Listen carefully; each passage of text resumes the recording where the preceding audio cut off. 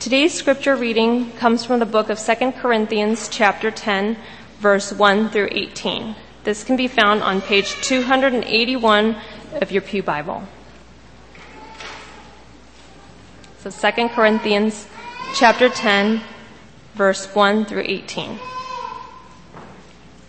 Verse 10. Verse 1. By the humility and gentleness of Christ, I appeal to you.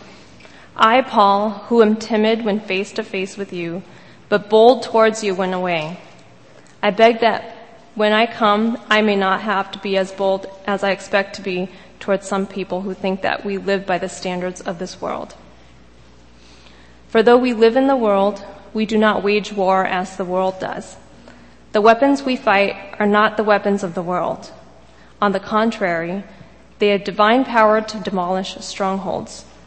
We demolish arguments and every pretension that sets itself up against the knowledge of God, and we take captive every thought to make it obedient to Christ. And we will be ready to punish every act of disobedience once your obedience is complete. You are judging by appearances. If anyone is confident that they belong to Christ, they should consider again that we belong to Christ just as much as they do. So even if I boast somewhat freely about the authority the Lord gave us for building you up rather than tearing you down, I will not be ashamed of it. I do not want to seem to be trying to frighten you with my letters.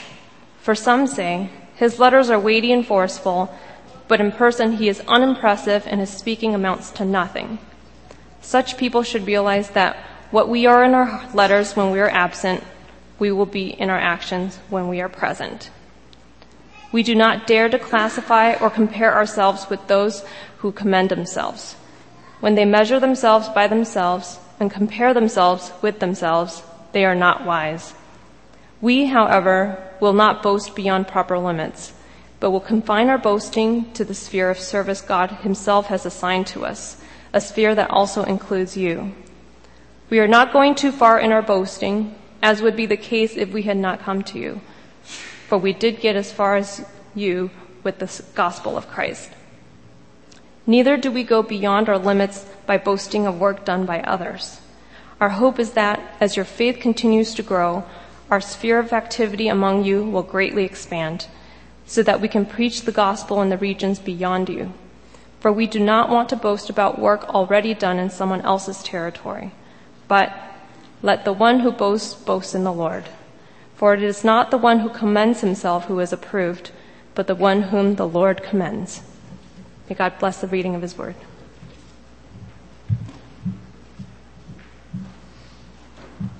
Good morning, everyone.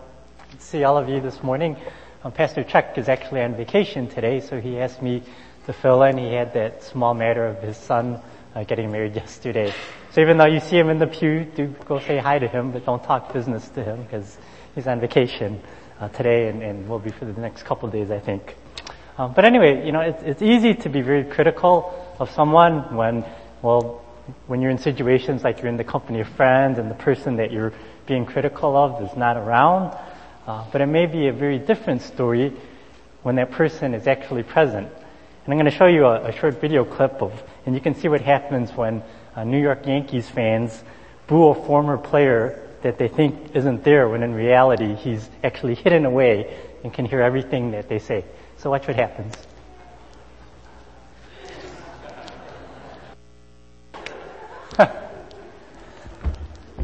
So you can see it's real easy to be critical of someone when you think they're away, but it's a lot harder to be critical of someone when they're actually present. And we're going to hear this accusation a lot today as we get into our chapter in 2 Corinthians. So as you heard from the scripture reading, we're in chapter 10 in our series on 2 Corinthians. And to review a little bit, 2 Corinthians, if you remember, was written by Paul to defend himself against these people who were accusing him of different things. He had these opponents who were bringing into question his authority as an apostle, his teachings that he was giving to the Corinthians. These opponents were leading some of the Corinthians astray with their own false teachings, and they were just viciously attacking Paul.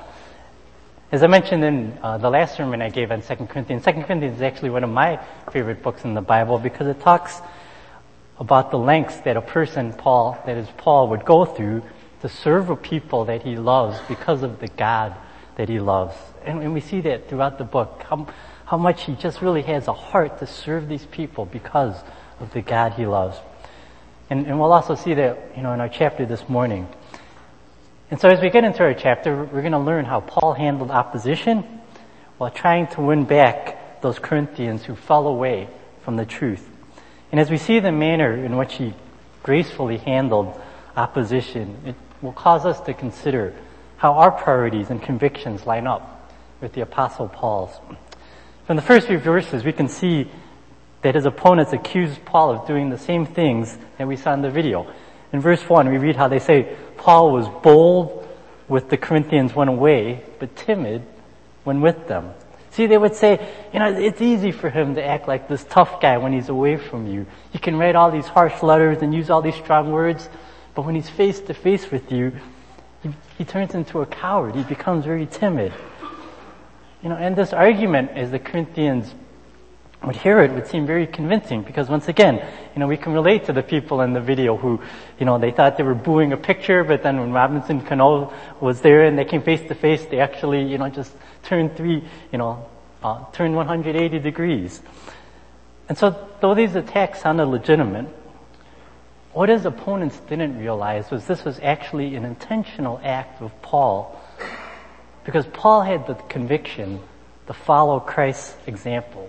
And that's the first point that I want to draw out from this passage is Paul, when facing opposition, had the conviction to follow Christ's example. So if you have your Bibles open to 2 Corinthians, you can look at the beginning of verse 1. It says, by the meekness or humility and gentleness of Christ, I appeal to you, I, Paul, who am timid when face to face with you, but bold when away. When I read that, at first I was a little confused. How does Paul characterize the humility or meekness and gentleness of Christ by being timid when face to face, but bold when away? Well, to understand what he means by this verse, we have to think more deeply about the situation that he is confronted with by his opponents. At the end of verse 2, Paul writes about those who think that they live by the standards, who writes about those who think that they live by the standards of this world. Now, when a person is attacked, what would you normally expect from a person who lives by the standards of this world?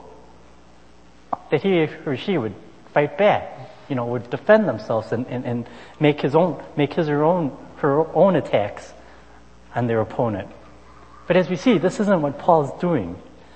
He may write forceful letters in person, but he doesn't attack. So these false teachers accuse him of being this weakling, this coward. But what appears to be cowardice and weakness to his opponents is actually restraint by Paul. For you see, if Paul were to be bold when he was present with the Corinthians, what that would mean is that he would actually be pronouncing judgment on the Corinthians and the teachers who fell away. And he doesn't want to do that yet. He does plan on making a third visit to Corinth, and when he comes, he knows that this is the time that he will have to be bold and pronounce judgment on the Corinthian people and his opponents. You can see this in places like verse 2, where he writes, I beg you that when I come, I may not have to be as bold as I expect to be towards some people. Or in verse 6, where he says, we will be ready to punish every act of disobedience once your obedience is complete. Or in verse 11, such people should realize that what we are in our letters, when we are absent, we will be in our actions when we are present. So Paul will come to visit them. And there will be a time that he will come, that when he comes, he will judge them. But Paul doesn't want to do this yet because he wants to give all those who have fallen away a chance to repent, to come back into the fold. If you remember from past sermons, various preachers talked about this last letter that Paul wrote before 2 Corinthians. Paul referred to it as like this tearful letter, where Paul was just pleading with the Corinthians to repent, to turn away from following these false teachers to come back to the family. The letters were forward. They may have sounded harsh. Paul writes, also in 2 Corinthians, that he apologizes if people were offended by the letters. But as he writes once again in verse 6, once those who will return to obedience is complete, then he will be ready to punish every act of disobedience. So Paul wants to give them time and plead with them to turn back to the right, to come back to the family. He doesn't want to be bold with them yet, to pronounce judgment on them. And if the way Paul acts sounds familiar, we only have to think about Jesus. He did a similar thing. Think about it. When he came to earth the first time, he came in weakness. If you think about, passages written about him in Isaiah, like in Isaiah 53, the author writes, he had no beauty or majesty to attract us to him, nothing in his appearance that we should desire him. He was despised and rejected by mankind, a man of suffering and familiar with pain, like one from whom people hide their faces. He was despised, and we held him in low esteem. The people back then were expecting this king who would come to overthrow the enemy and pronounce judgment, but instead Jesus came in humility, or as a weakling, as Paul's opponents might call him. And when Jesus came, he also came preaching this message of repentance, pleading with people to turn away, to repent, for the kingdom of heaven is near. This is the meekness and gentleness of Christ that Paul is referring to in verse 1. But know that Christ's meekness in his first coming should not be confused with a lack of resolve to judge when he comes the second time. Because when he comes again, we know he will come to judge, to bring about and fulfill his redemptive purposes. So in a similar vein, Paul's timidity when he was previously with the Corinthians was actually an act of mercy, because he didn't want to pronounce judgment on them. He wanted them to return back, to give them a chance to repent. But when he comes this third time, he will be different. And this to Paul was following Christ's example. And when attacked, the world would tell us to stand up, to be strong, to fight back. But Paul, following Christ's example, would tell us that there is greater strength and a greater confidence exhibited when we show restraint and seek the greater welfare of our enemy because of the cause of Christ. This is also why he can say in verse 3 and 4 that he does not wage war as the world does or fight with the weapons of the world. His weapons are these. His weapons are the truth of the gospel and the power of the Holy Spirit to convict and turn people from their sins and convict them or convince them of right from wrong. This is what he says has the power to demolish divine strongholds, as it says in verse 4.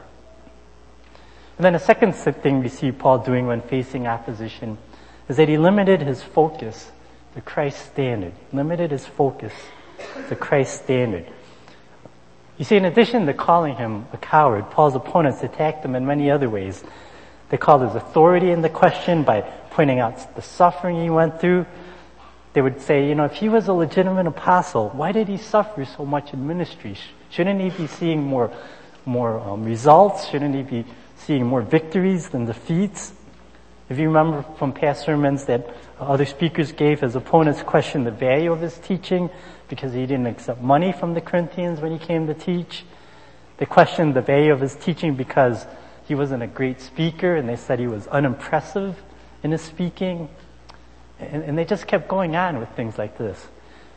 But Paul refused to get caught up with any of this because the measure, from his perspective, the measure by which they judged was faulty from the start. In verse 12 he writes, "We do not dare to classify or compare ourselves with some who commend themselves. When they measure themselves by themselves and compare themselves with themselves, they are not wise."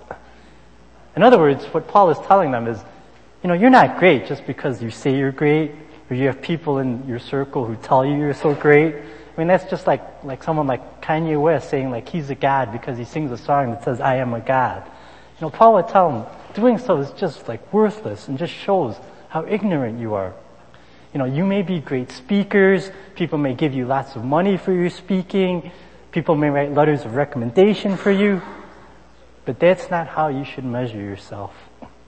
And so if Paul chides his opponents because they measure themselves by themselves, what is it that he says we should be measuring ourselves to or comparing ourselves to?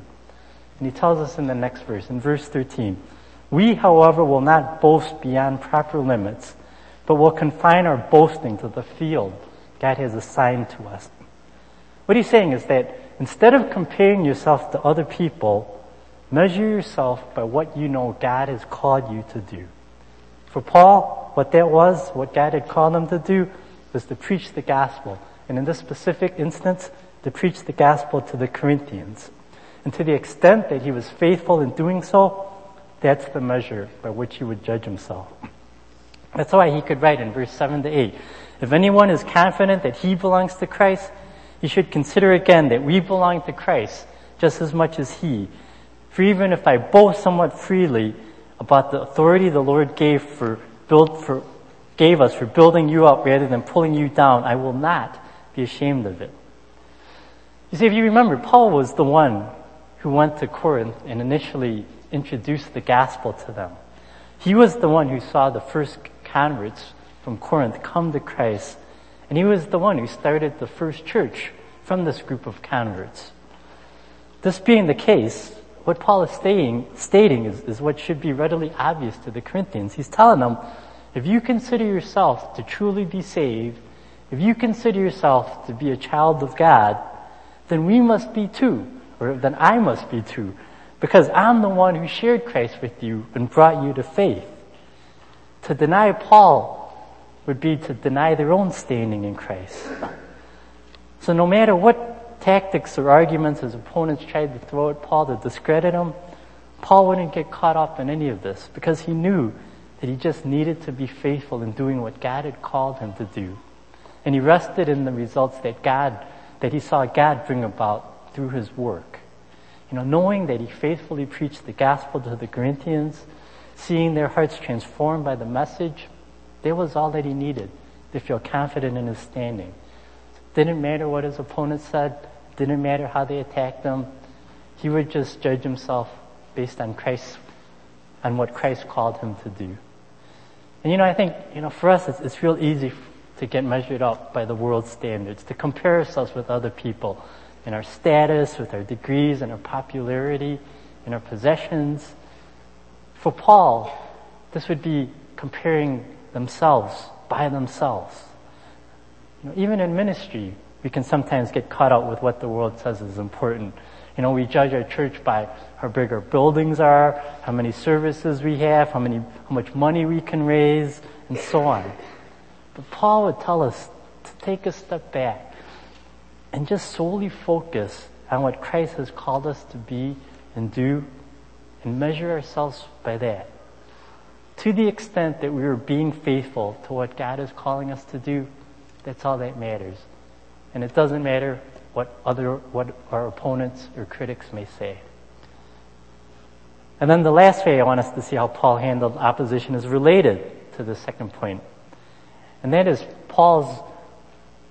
the fact that Paul only flaunted in Christ's work.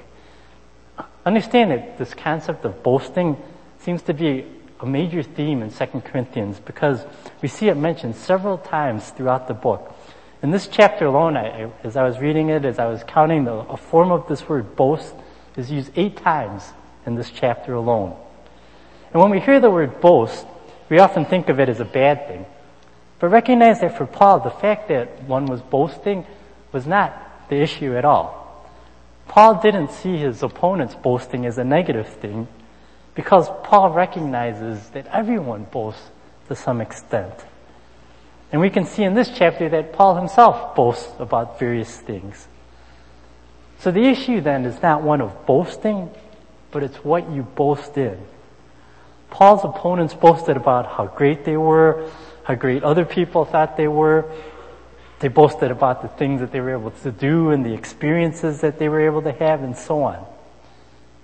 And know that if Paul wanted to take a similar route, he could have easily done so.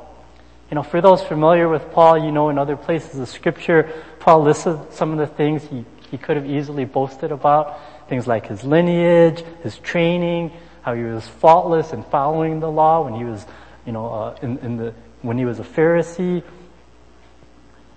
He could have boasted, in all these things and just refuted his opponents by claiming, things about his accomplishments and his heritage. But he never saw these things as things that he should boast about. He never responded to his accusers in this manner. Why? Because as he quotes in verse 17, he says, "Let him who boasts, boast in the Lord." And to understand what he means by this, we have to understand the main issue that was at stake for Paul.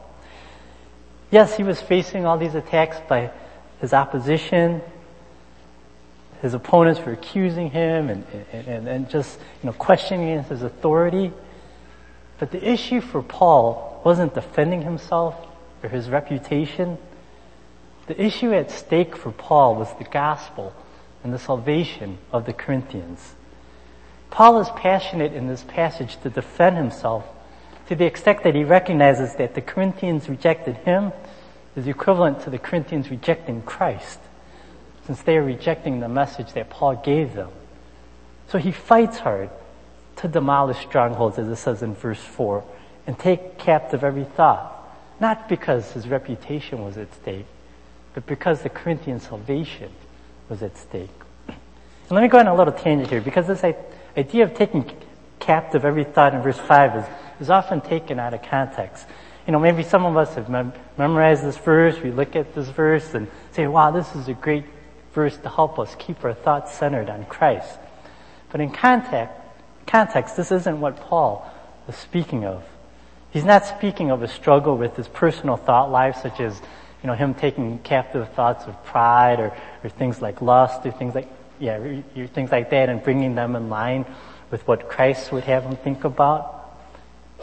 In context, what Paul is writing about is not his, so to speak, his private personal thought life, but more of this public dispute that he's having with his opponents over the gospel and whom God commends. To take captive every thought in this passage means to evaluate every teaching, every lesson that we have about who Jesus is and what it means to follow him, and evaluate it to ensure that it conforms with Christ's character and Christ's purposes. Once again, what was at stake for Paul was not his reputation, but it was the gospel and the salvation for the Corinthians. This is why he writes things in verses 14 to 16. "We are not going too far in our boasting, as would be the case if we had not come to you. For we did not get as far as you with the gospel of Christ. Neither do we go beyond our limits of boasting of the work done by others.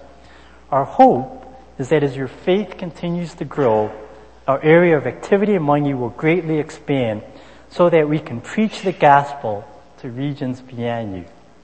You see, what Paul is saying is that he wants to see their salvation firmly planted within the Corinthians, such that it can even extend beyond them, so that Paul can preach the gospel outside of Corinth. This is what mattered to Paul. Not his reputation, not what people thought of him. It was the gospel in Christ and Christ's work on the cross. To Paul's point, boasting itself isn't the issue, because like I said before, Paul would say that everyone boasts in some way. Whether we recognize it or not, whether we do so knowingly or unknowingly, we all boast in different ways. We boast about our degrees, our titles, using social media. We boast about things, in posting pictures. We intentionally or unintentionally boast about places we've been, things we can do, things we can eat, the friends that we hang out with. And Paul would challenge us. Why are you boasting about these things? Don't do it. Let him who boasts, boast in the Lord. As followers of Jesus Christ, I think Paul would tell us, if we are not boasting of Christ and the cross and the gospel message, we shouldn't be boasting at all. That's comparing themselves with themselves. And as Paul says in this passage, this is not wise. So the question is, do people see you as one who boasts in the Lord? What are ways we can make this more evident in our lives and do less of the other boasting we so often do? Once again, Paul reminds us, let him who boasts, boast in the Lord. So 3 things. Following Christ's example, focusing on Christ's standard, and flaunting only in Christ and Christ's work. These were the ways that Paul handled opposition in this chapter. And I think there's much we can learn from Paul's example when facing opposition and even when we aren't facing opposition. My prayer would be that we would get a greater glimpse of Christ in our lives and his work on the cross so that we will want to make much of Christ in our lives, in our words, in our actions, so that others will see this and others will want to know more about the salvation Christ freely offers, because they see us as people who only boast in the Lord and only care about what Christ thinks of us and are not deterred by attacks or opposition from people who may want to accuse us of things. May we get this greater glimpse of Christ in our life and all that he is and wants to be for us, so that we can make much of Christ and boast only in him, both in words and in deeds. Let's pray. And I thank you for this passage that you give us and the example that Paul gives us to not just handle opposition, but to hold you up as the highest standard, and to not make much of ourselves, but to make much of Christ and the cross and the gospel message that comes from this. Father, forgive us for times that we get caught up comparing ourselves by ourselves, and comparing ourselves with what the world would say is the standard for judging ourselves. Let us not get caught up with things that the world say is important, like our degrees or our titles or how much possessions we have or the things that we can do. But let us flaunt only in Christ and boast only in him and his work, so that people see that we are yours. And because we are yours, we make much of you, because you are what matters in our lives. May this be true for all of us. I pray all these things in Jesus' name. Amen.